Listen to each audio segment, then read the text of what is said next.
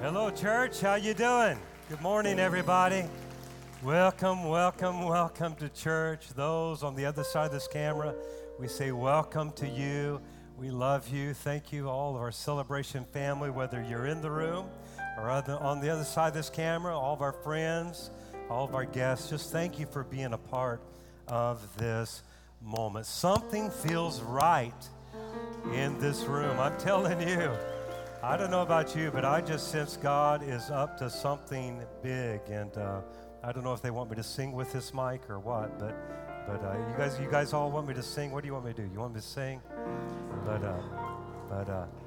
Man, I'm so excited that you are here, and even if we haven't been around for 50 years, was it 40 years, 50 or something like that? He says. But how many of you are thankful for Andrew Nava, his ministry gift? Did a tremendous job preaching the Word of God this last week. And let me also just say to all of our dream team, those are those who serve in different capacities in our ministry. Wow, we had hundreds and hundreds and hundreds. We had thousands and thousands of people, and then this bomb went off called the virus, and everybody scattered. But I'm so grateful for those that have come back to serve. I'm thankful for the children's work. How many of you are thankful for the children's workers right now? And those that are helping us park cars. And how many of you are thankful? See, because this doesn't work. How many of you are thankful? We don't pay these musicians. They're doing. How many of you are thankful for our worship today, and their heart? And we're just so grateful. And I just walked into this place seeing Dream Team members and seeing our children's going and seeing the worship that was here. And I'm thinking, God, you're just so good. I'm so grateful for the people that are giving their lives to reach a city and a community and a world for God. So we're so grateful, so thankful for our Dream Team. Don't forget, like Andrew just said, this next weekend is the Super Bowl of Christianity. Can I remind you, it's not about the Easter Bunny, and the Easter Bunny doesn't lay eggs. And it's not about your Easter meal, it's about Jesus. And so as Christians, I just, as Christ followers, before you place any priority on the Easter eggs or the meal that you're going to have with your family, I'm just asking you, don't miss out on the opportunity that's ahead of you. I am excited about this coming Friday, Good Friday service. I've already got a download from heaven. It will be a night of miracles. So I don't believe you're going to want to miss this, whether you're here in the room or online. And then Sunday, man, we're going all out again. We just said, hey, we're done holding back. It's just time. It's just time to reach our city, reach our community. And I just believe God is going to be here in a powerful way. Great services to invite your friends and your family and some of your guests. Again, whether it be here in the room or online, we're just excited that you are a part of this moment. Well, let's jump into the Word. How many of you are ready to get in the Word today? I believe I'm on assignment today, and I believe that what God has given me is for a right now moment. So I'm just going to ask you in this room, and those that are on the other side of this camera, whether you be in a kitchen or a living room or an office, a backyard, a car, a hospital room, would you just commit yourself to this moment? God moves in moments. I know it sounds crazy. It's always been the craziest thing to me that God has chosen, and this is what the Bible says, God has chosen the crazy or the foolishness of preaching to change the hearts of people. Don't ever underestimate this moment, especially when you have men and women of God that are bringing you a word that has spent probably at least 30 hours preparing themselves to go Godward, to deliver something. I believe with all my heart that there's help for you and your family in this moment today. Today I want to talk about this title, or this. I want to talk about the subject matter of a life remembered. A life remembered. It's amazing some of the crazy things that people are remembered for. I was doing a little research, and some of you have seen this guy. His name is Donald Gorski, and some of you have seen him from a documentary that they did on McDonald's. But this guy has actually eaten well over 26,000 Big Macs. In his lifetime so far, He has receipts for this, by the way. He has eaten over 26,000 Big Macs, and that's kind of what he's being remembered for. Boy, what a life, huh? What a life to be remembered for. Just eating Big Macs. Just go eat a Big Mac. I found another one too. It's this lady's in the Guinness Book of World Records. She actually has has the longest fingernails in the world. She's been growing these fingernails for 30 years. Now this is nasty. I don't care what you think. This is absolutely nasty. But for 30 years, it's like, how do you go to the bathroom? It's 30 years. I mean, how do you drive your car? For 30 years, she has to be so committed to her fingernails. They say if you add up all the length of all the nails, it would reach a length of 28 feet and 4 inches long. She's remembered for her fingernails. Found another guy. He's in the Guinness Book of World Records too. This is Michael Latito, and this guy is known for eating things, but not eating things like we eat things. He eats strange things. In fact, he ate a whole, not that plane, but a whole Cessna plane like that. And it took him 2 years to do it, grinding up piece by piece until he literally ate the whole airplane.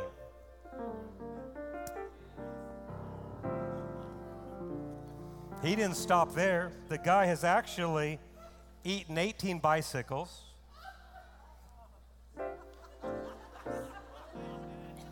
7 TV sets. He's eaten 2 beds. I'm with you. 15, he's eaten 15 supermarket carts. He's eaten a computer. He's eaten a coffin with the handles. He's eaten a pair of skis and 6 chandeliers. Can you imagine when this guy stands before God and has to give account for his life? When God says, hey, what did you do with your life? I ate an airplane, ate me a few bicycles. It's amazing. It's amazing what people will do to be remembered. Occasionally, I like to go to graveyards. I know that may seem kind of morbid for some of you, but I like to read the tombstones, the inscriptions on those tombstones talking about the person's life and what they are remembered for. For me, it is also very sobering to realize, and I do that for this purpose, that there's always a start date and then there's always an end date. I've always said in my ministry that if you would just go to the graveyard every week, or a funeral every week, and go to the emergency room every week, the ER every week, you would live differently. But I've always noticed that there's a start date and that there's an end date, and then there's a dash that's between that represents the person's life and what they're remembered for. Have you ever thought about what you will be remembered for? Once your life is over here on earth, what will your friends say about you? What will your family remember about you? And most importantly, what will your God say about you? 100 years from now, will it even matter that you were born? As followers of Christ, one of the most sobering questions that you could ever ask yourself, I have this in my office. I ask myself this quite frequently. The most sobering question you could ever ask yourself as a Christ follower is this: is what I'm living for worth Jesus dying for? Is what I'm living for worth Jesus dying for? This last past Monday night, I went to bed and I was awakened about midnight, and It seems like during this season of the pandemic, it seems like I've had a lot of these nights where I just could not sleep, and I would go to my study, and most of those nights have been so beneficial and so fruitful as I just spend time praying and seeking God. Last Monday night, I had another one of those nights and ended up really staying up all night long. And as I was in my study, I felt prompted and inspired to just go and look at the last week of Jesus' life upon this earth, and what we might know as Holy Week, or the Passion of Christ. And I thought to myself, Easter's coming up, and I've got some messages I need to come up with, and maybe God will inspire me of what I need to share when it comes to Palm Sunday or Good Friday or Easter weekend. And so I started going through the process, and I looked at Sunday. Sunday is where Jesus, it's this Sunday, it's Palm Sunday. It's what we as believers call Palm Sunday, and for those that don't know why, I'll tell you why. But this is where Jesus is coming into Jerusalem, and the people are excited. It's a parade. They're laying down their clothes on the road. They've got palm branches, and they're waving them, and they're shouting out loud, "Hosanna, Hosanna! Blessed is he who comes in the name of the Lord." It is one big parade. And I said, "Lord, maybe I can preach on that." Wouldn't that be cool to preach on Palm Sunday, how Jesus is coming into Jerusalem, and they're so excited, and they're shouting, "Hosanna, Hosanna," and then I could take it to Friday and tell the people that on Monday they're shouting and celebrating you. But on Friday, they're yelling out, "Crucify him, crucify him, crucify him." On Monday, they're waving their palm branches, but on Friday, they're actually nailing his palms to the cross. I'll preach about that. That's a good one, Lord. I'll take that, and I'll preach that on Palm Sunday. But then I went to Monday, and I liked what Jesus did on Monday. He started out his day heading to the temple, but he got sidetracked by a fig tree. And the fig tree was not bearing fruit, and it looked like it should bear fruit. So Jesus with his disciples looked at the fig tree, and he just curses it. He didn't cuss it out. He cursed it. He pronounced judgment on it. And I said, "Oh, man, I ought to preach on that, right? Because Jesus pronounced judgment on something that was pretending." I mean, man, I'll do that on Palm Sunday. I'll bring all the church people, those in the room and those on the other side of the camera, and I'll talk about pretending Christians. That'll make everybody happy. We'll preach about pretending Christians and how the church is so full of pretenders. And then I thought about how Jesus left the fig tree, and he went into the temple, and I really like this one. He goes in there, and he said, no, we're not going to do church this way. And he starts flipping. He doesn't flip them off. He actually flips the tables. Turns their tables upside down. And he says, "No, there's a new order to this." He says, "My house is going to be a house of prayer where we come together and we talk to God, and God talks back to us." And he says, and from that point, the miracles are going to start happening, because you're going to bring the lame and the blind and the sick, and they're going to be healed in your services. It's not just going to be something you check off the box, but my house is going to be a different house. It's going to be a house of power. And then he says it's not just going to be a house of power, but then people are going to want to praise. It's going to be perfected praise. And I said, I'll teach about that. That's some good stuff. That's some good stuff on Monday. But then I went to Tuesday, and I don't know if you've ever studied this, but on Tuesday Jesus spends the whole day just teaching. He starts out with teaching about faith. He tells the disciples how he did what he did when he cursed the fig tree, and man, that's a great. But I could do that one. Whoever shall say to this mountain, "Be removed, cast and see not down there." Man, God, I could. Then let me do that one. That faith thing, and then I looked at the next teaching where he talked about the 10 virgins, and it's probably not what you think, where Jesus challenges people to be ready and waiting and prepared for his coming.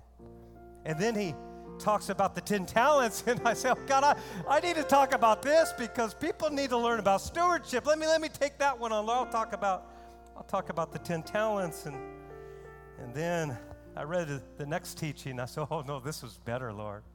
It's about the sheep and the goats. I like that message. Lord, let me teach that message where you talk about the sheep and the goats, where the sheep go, bah, bah, or yes, yes. Well, what do goats do? But.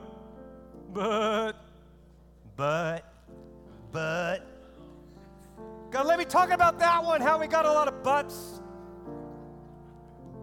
in the way of what you want to do instead of our yes surrendered to you. I want to talk about that one, Lord. Let me talk. And then I went to Wednesday, and Wednesday, Jesus doesn't do a thing. He doesn't, well, we don't know that he doesn't do a thing. He's just silent. He's quiet.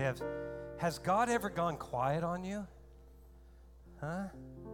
God, let me talk about when you're not saying anything, when you're not talking, when there's 400 years of silence, and how you're still moving in the midst. God, that'll be an encouragement.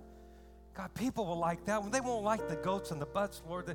All that. They won't like that one. Let me teach this one, Lord.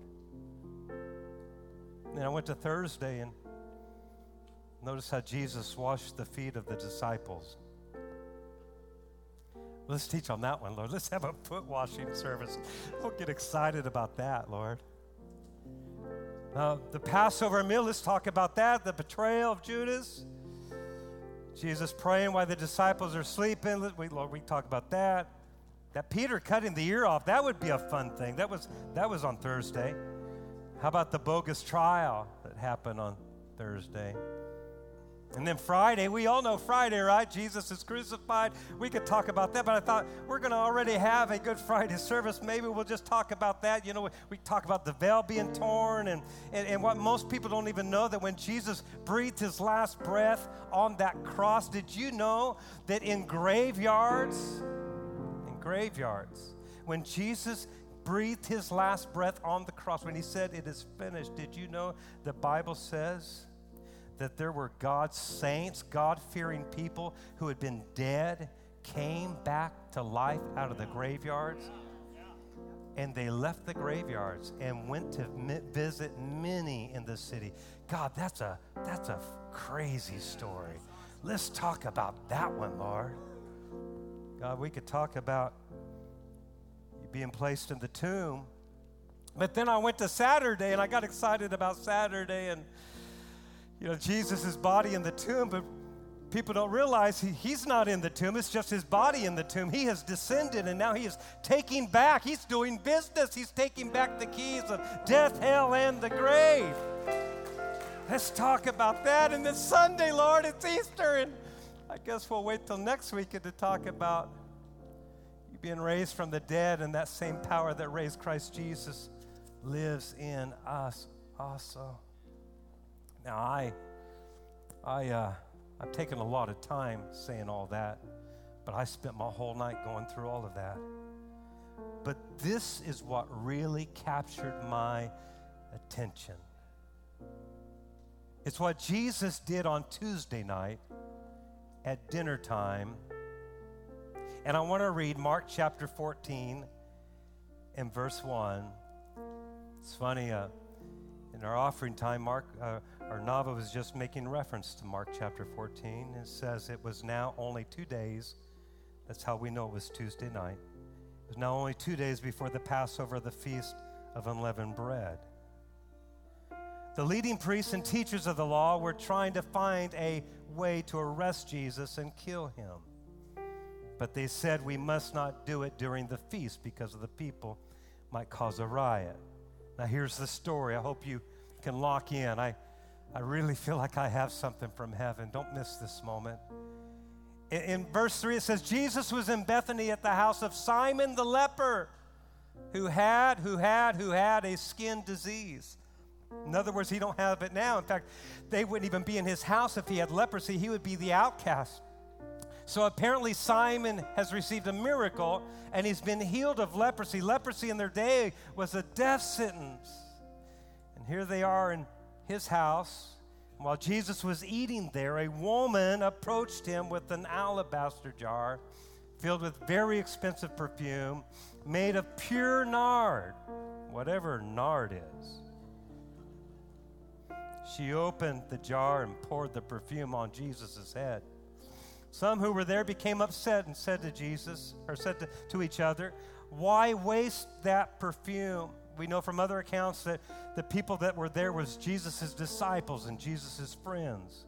Verse 5 says it was worth a full year's work. It could have been sold and the money given to the poor, and they got very angry with the woman. And Jesus said, "Leave her alone. Why are you troubling her?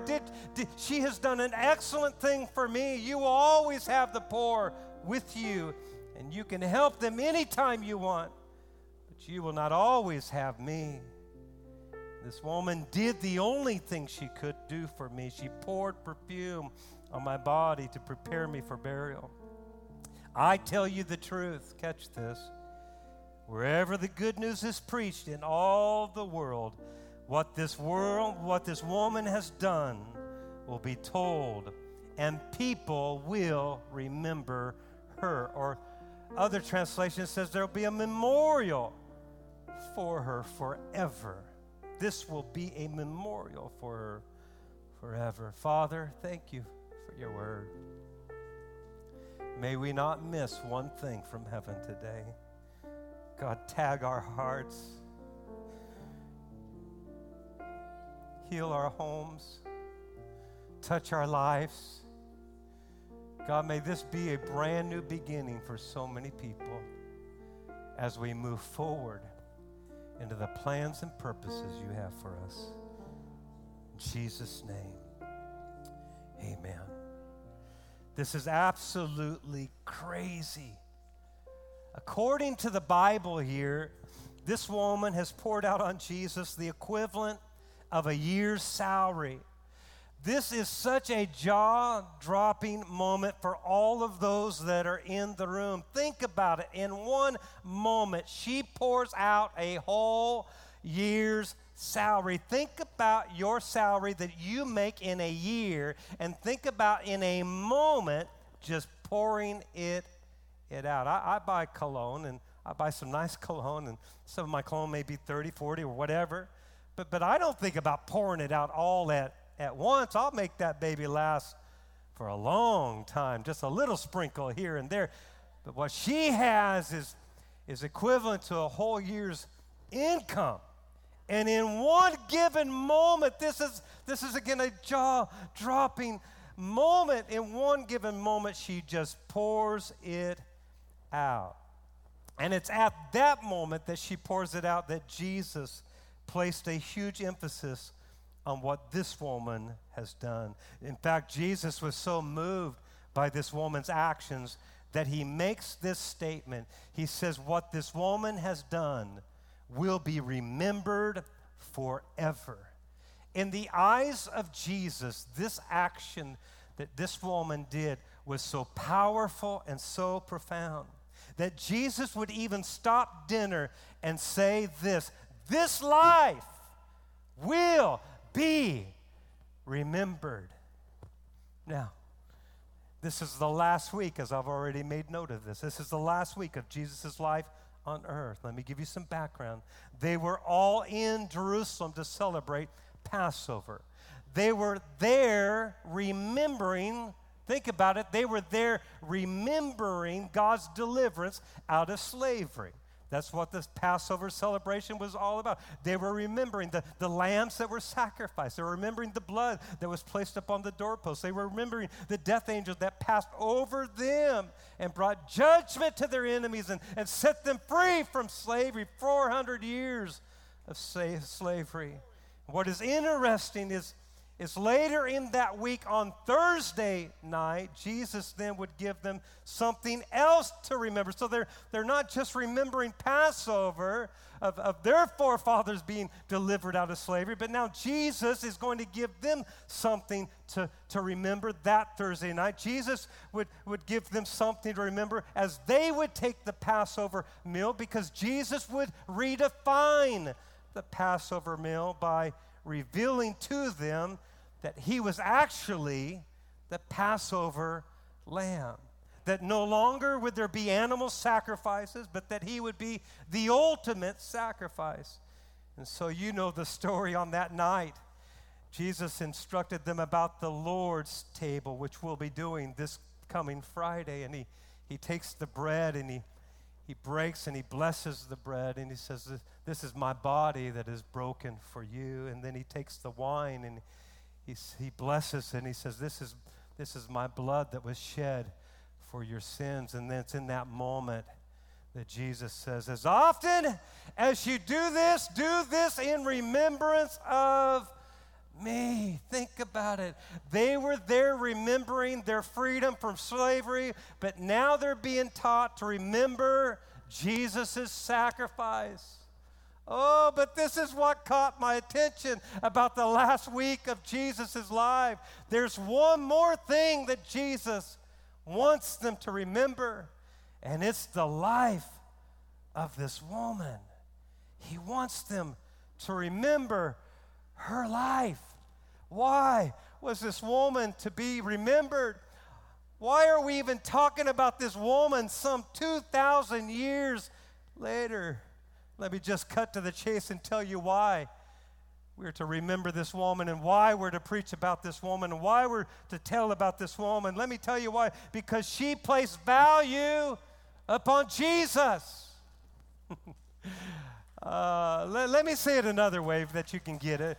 Let me say, maybe you could understand this. She worshiped Jesus. I'm not talking about singing songs. You can sing songs in a church service and never worship God. I think a lot of churches are singing songs without worship.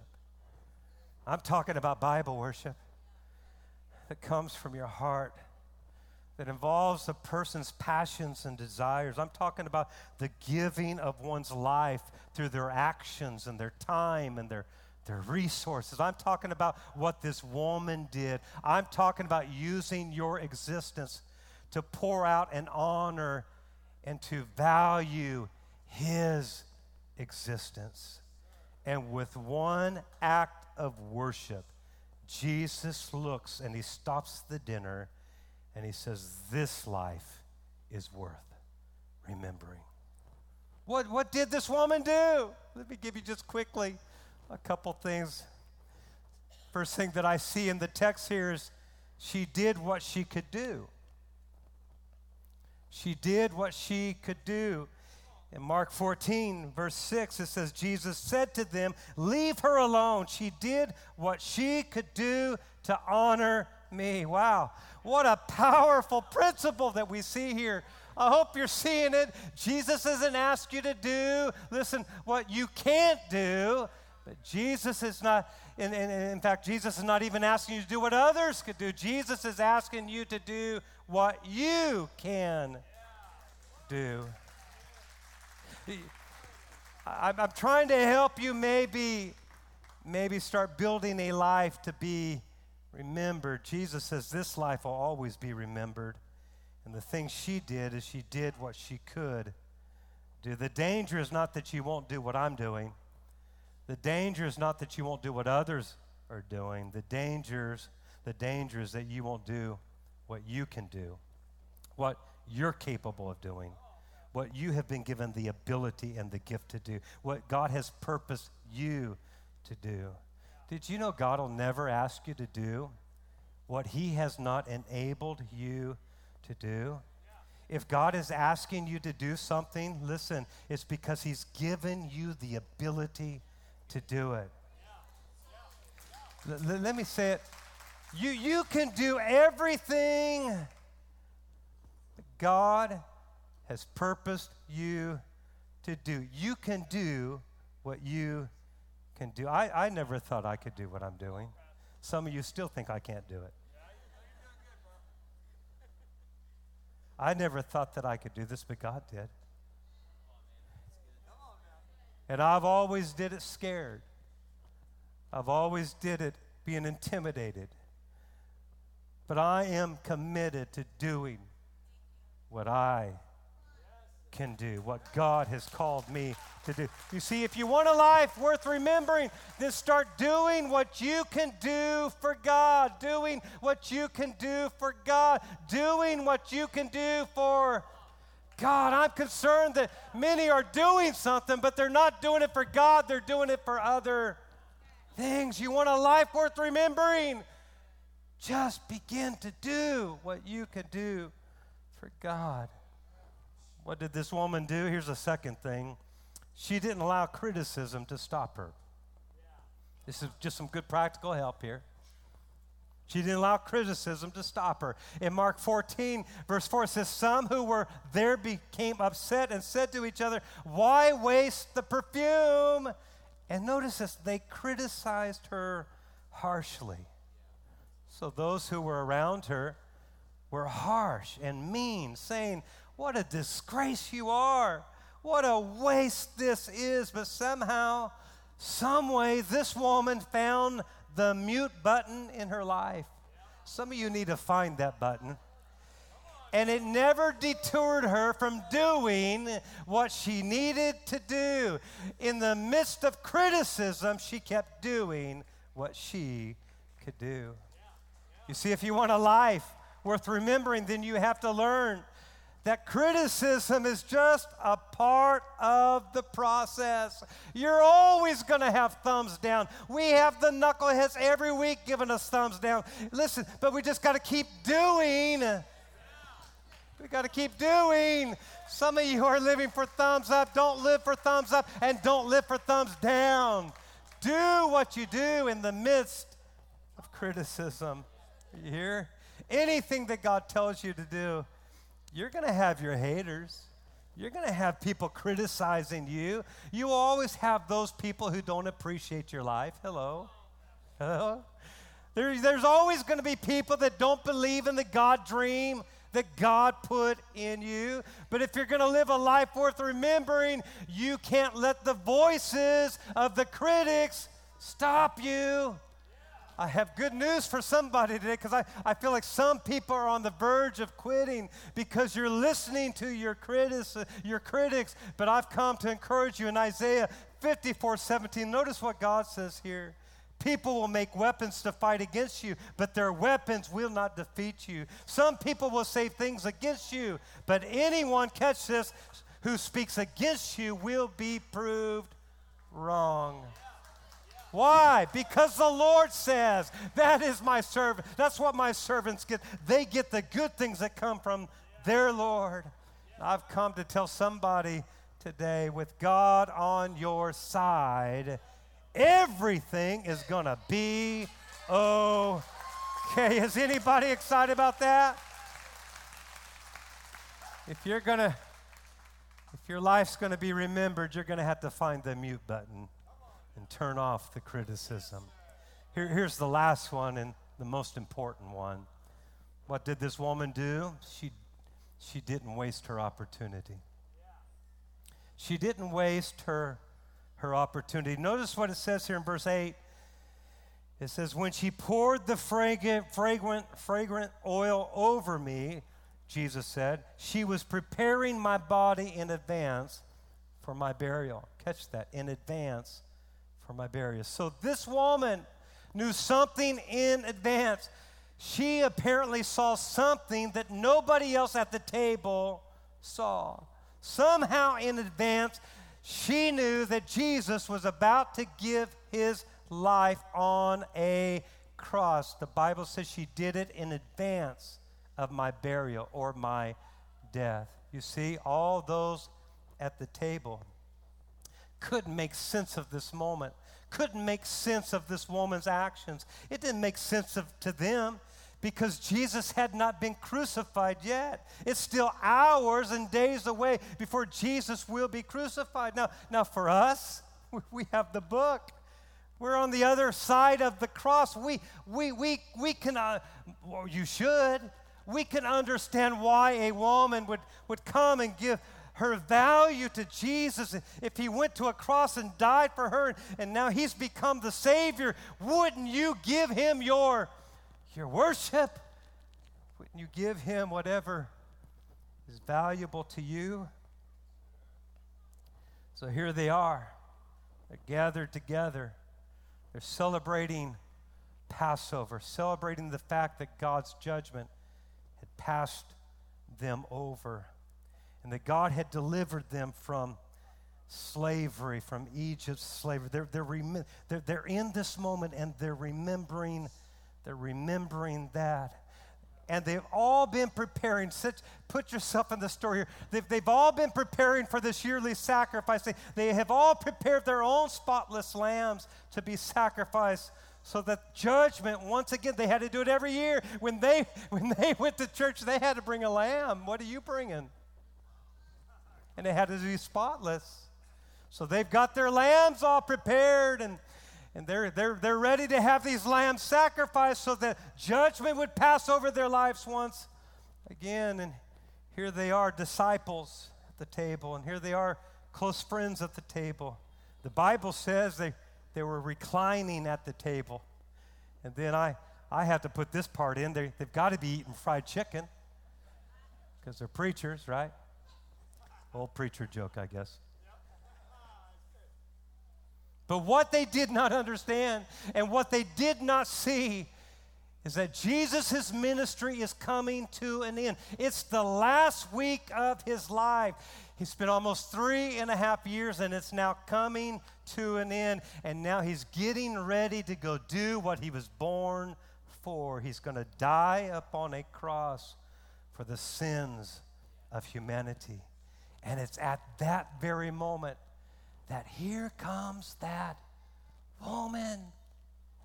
And that woman not only knows that this is the Passover season, but she sees what they could not see. She saw that it was the Passover lamb that was actually sitting at the table. You see, Jesus was the Passover lamb. We know the Bible tells that. The Bible says that he was a lamb slain before the foundations of the world. John said, "Behold, the Lamb of God that takes away the sins of the world." Jesus is the spotless Lamb of God who gave his precious blood for our sins, for your sins and my sins.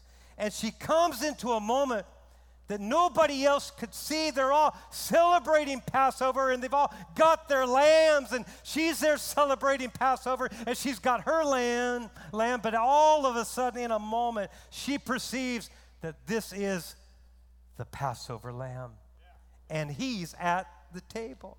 So here is he sitting at the table. They didn't see it, but this woman saw it. She saw, here's what I'm after, she saw the opportunity, and she was not about to waste it. She said, if he can go and die for me, then the least I can do is pour out my value on him. If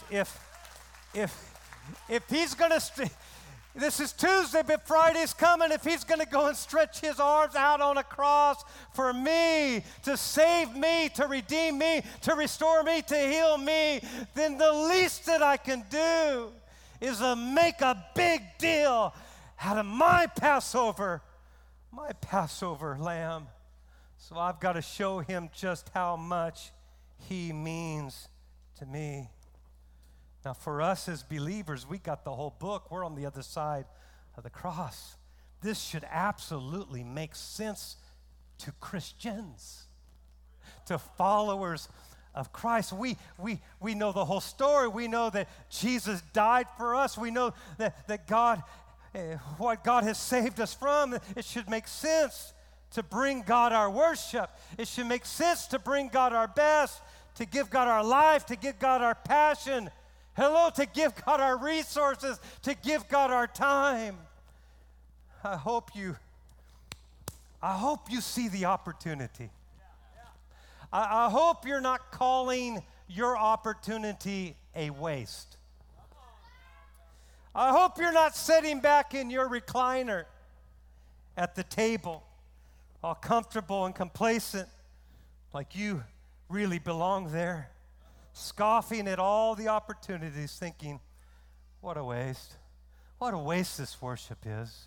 What a waste it is to give God my resources. What a waste it is to give God my time. What a waste it is to give God my abilities. What a waste it is to come to church on a Sunday. What a waste. What a waste. I hope you don't have that someday virus. Someday I'm going to worship God. Someday I'm going to obey God. Kind of quiet, but I'm on a mission. Someday I'm going to do what God has told me to do. Someday, one of these days, I'll get around to it. But can I remind you that someday actually turns into no more days? Well, what are you saying?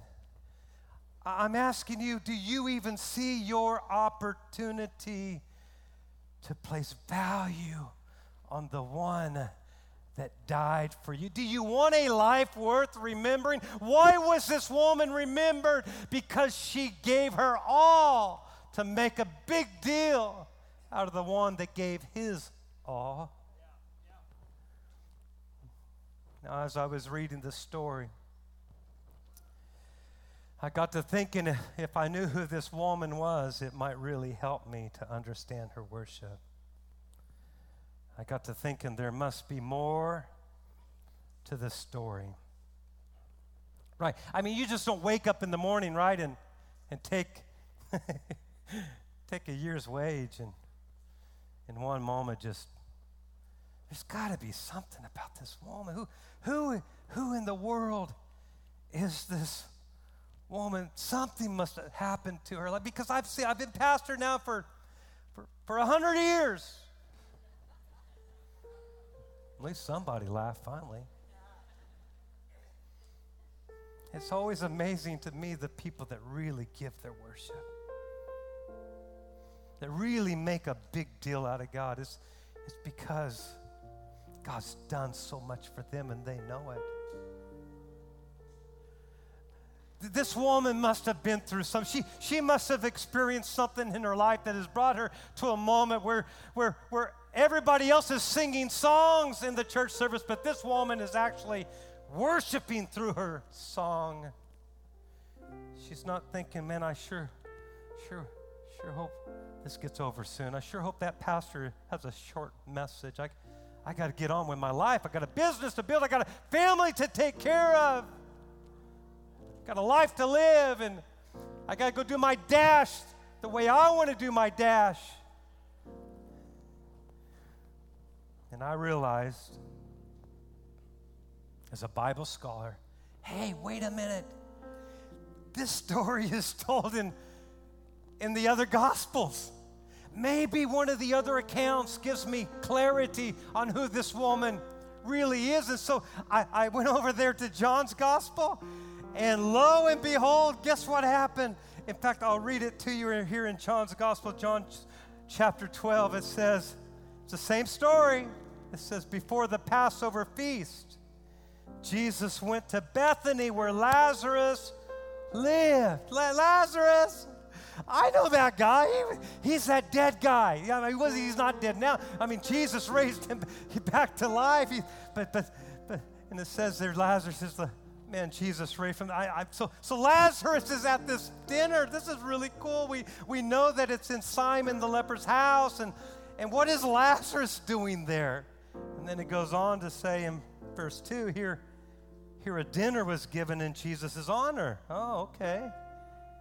And Martha, Martha served. Martha's always serving. Martha's always cooking. Martha's always in the kitchen, right? And she's serving while Lazarus is among those reclining at the table. So they are in Simon's house, who's been healed of leprosy. And Martha's fixing the fried chicken.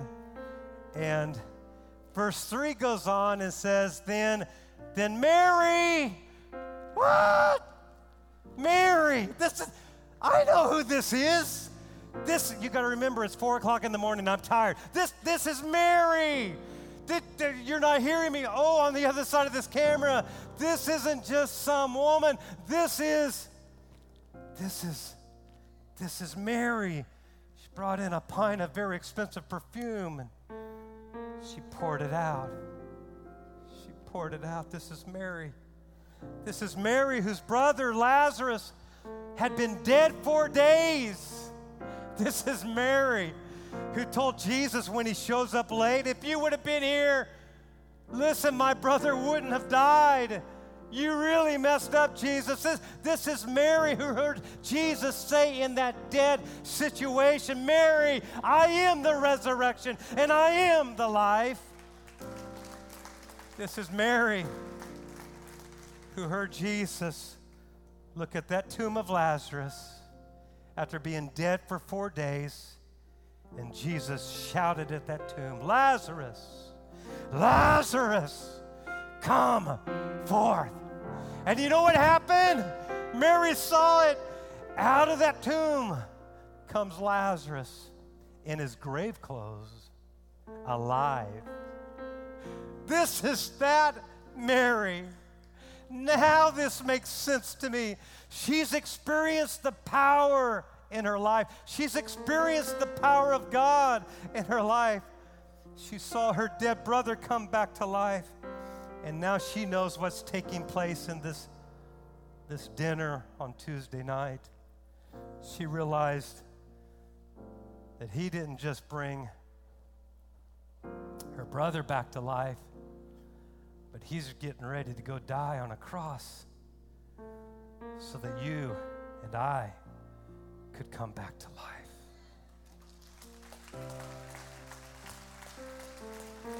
So that you and I could have eternal life.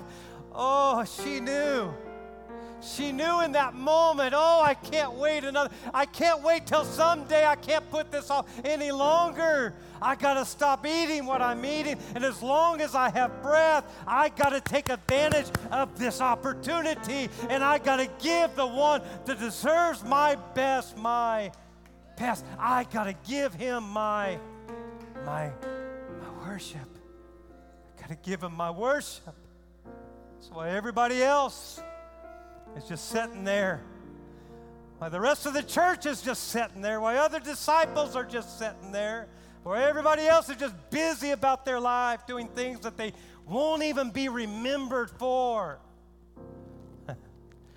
This woman gives Jesus her worship. She says, I could put this perfume on me and it would eventually fade. Can I tell you something? The house is going to fade. The car is going to fade. Come on, your business is going to fade. Your bank accounts are going to fade. She says, if I put this on me, it will fade. But if I put it on him, it will be remembered forever. Come on. I'm done. But I close with this thought. If you was to ask Mary today, hey, Mary, was this a real sacrifice for you? Mary, what was that moment like when you sacrificed your whole year's wage to Jesus? I honestly believe that Mary would probably be offended by you saying that or even asking that question. I think her response to that would be, what Jesus did on that cross was a sacrifice. What I did was just my opportunity. Don't miss your opportunity. Come on, let's say it again. Don't miss your opportunity. Why was this woman's life remembered? she was willing to do what she could do for her God. And she did it when everybody else thought it was a waste of time. Why go to church? Why give God this moment? She saw opportunity when nobody else saw opportunity. My prayer for you today is that you'll never see your worship again as a sacrifice, but your worship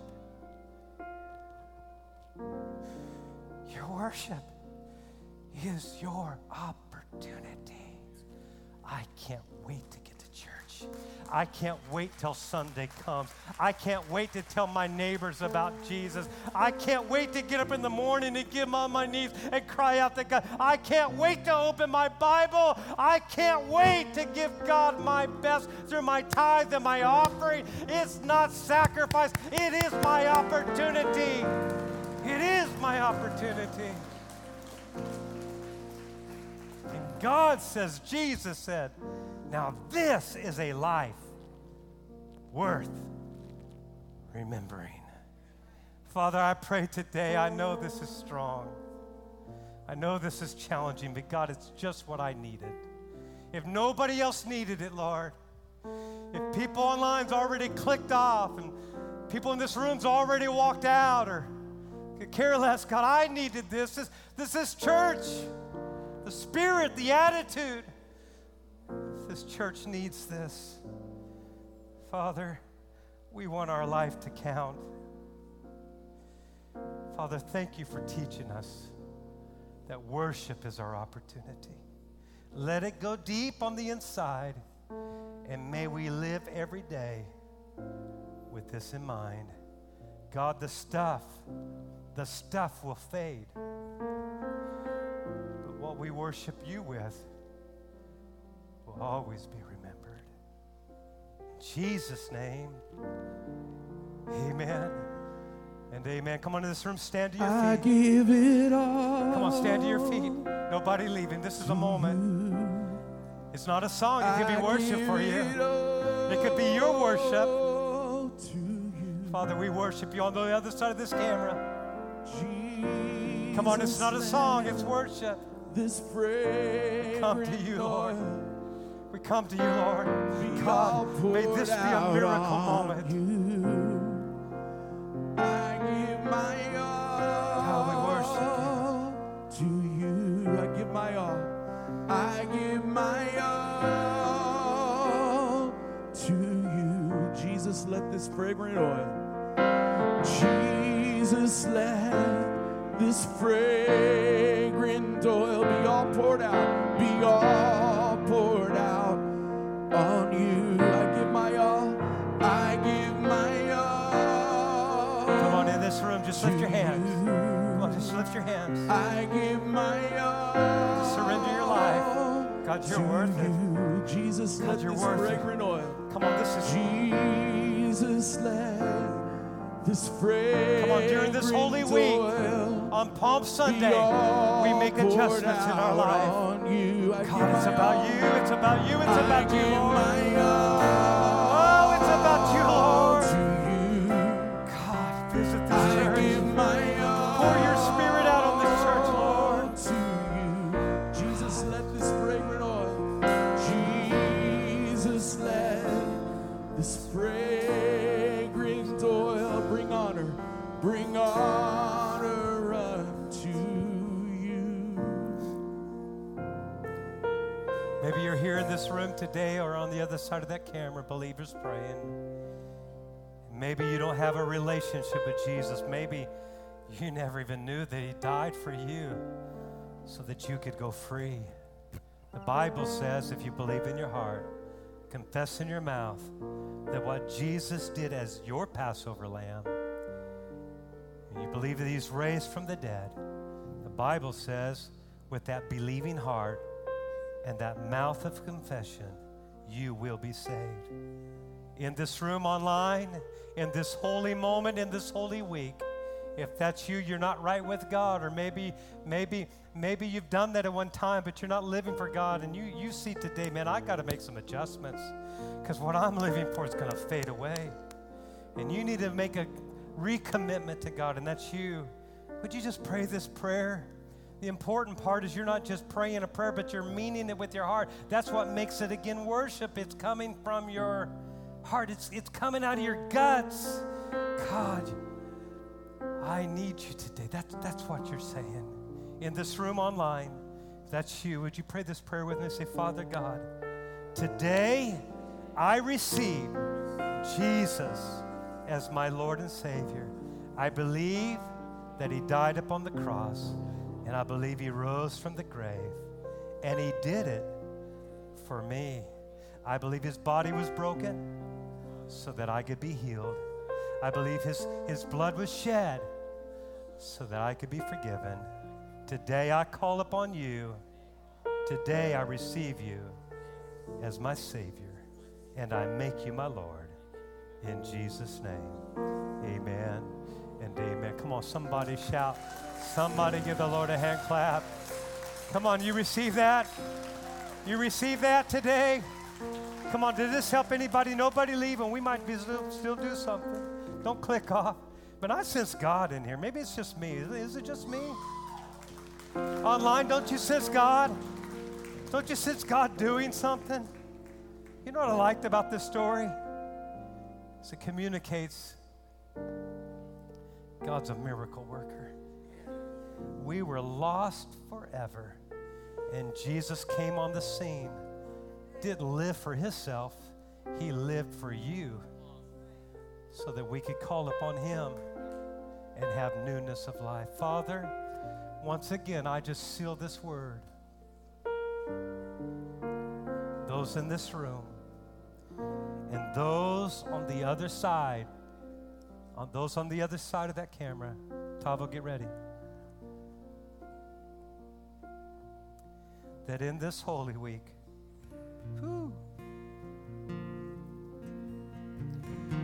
I believe this week right now, this Holy Week, this Passover week, the Passion of Christ this week, get ready. It's going to be a week of miracles for you. Woo! Are you hearing it?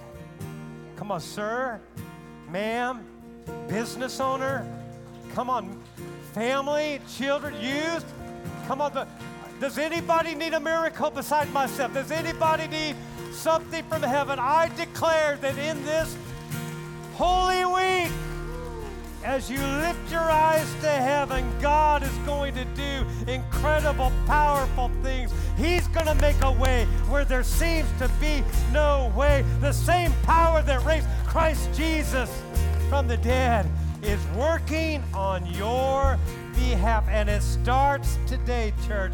It starts today. And I declare that over you today in Jesus' name. Amen.